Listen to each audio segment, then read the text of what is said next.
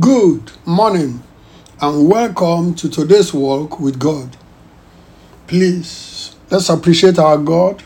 Let us give thanks to the Almighty. Tell God, say, oh Lord my God, being alive is more than enough reason for me to be grateful to you. Therefore I say thank you. Oh Lord my God, I'm happy to be alive, and being alive is more than enough reason for me to be thankful. Therefore, I thank you for my life. In Jesus Christ's name we give thanks. Amen.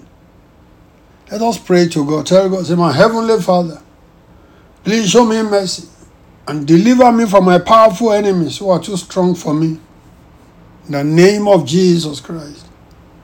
Please, my Heavenly Father, have mercy on me. Deliver me from my powerful enemies who are too strong for me. I know they are not too strong for you.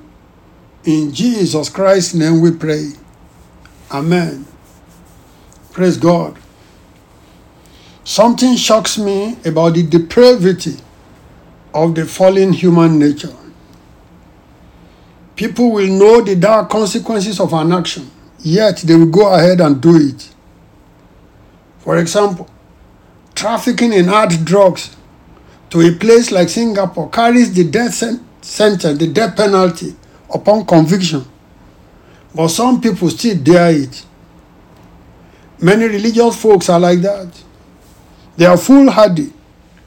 They pin their hope for eternity on what some eloquent backslider or persuasive apostate told them, even when they know that that thing runs contrary to what the infallible word of God says.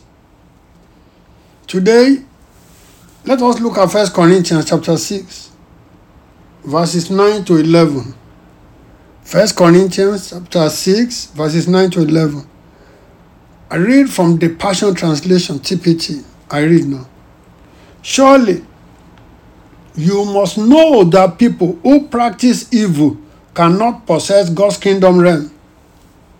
Stop being deceived.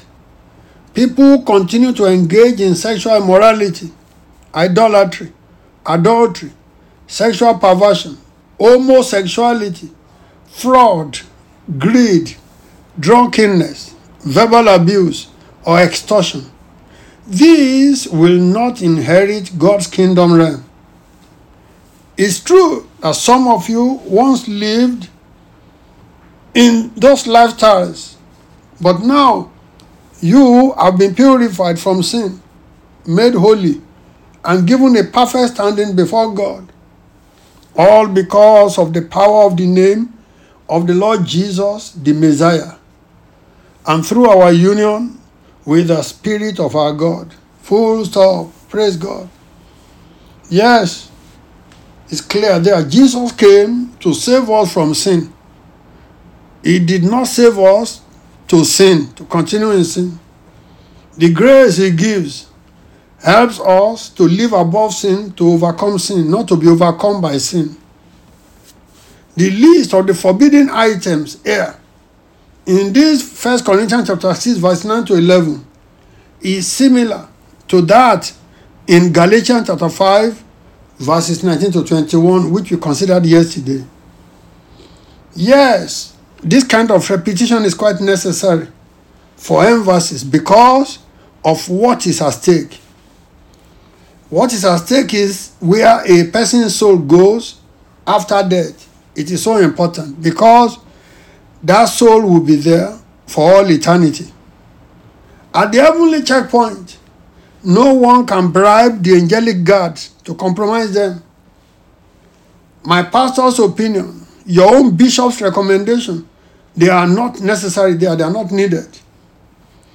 Everyone will answer his or her own name and account for whatever they carry. Therefore, this is the time to be diligent, to do the sorting.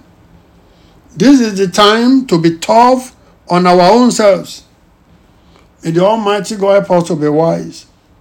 In the name of Jesus, let us pray.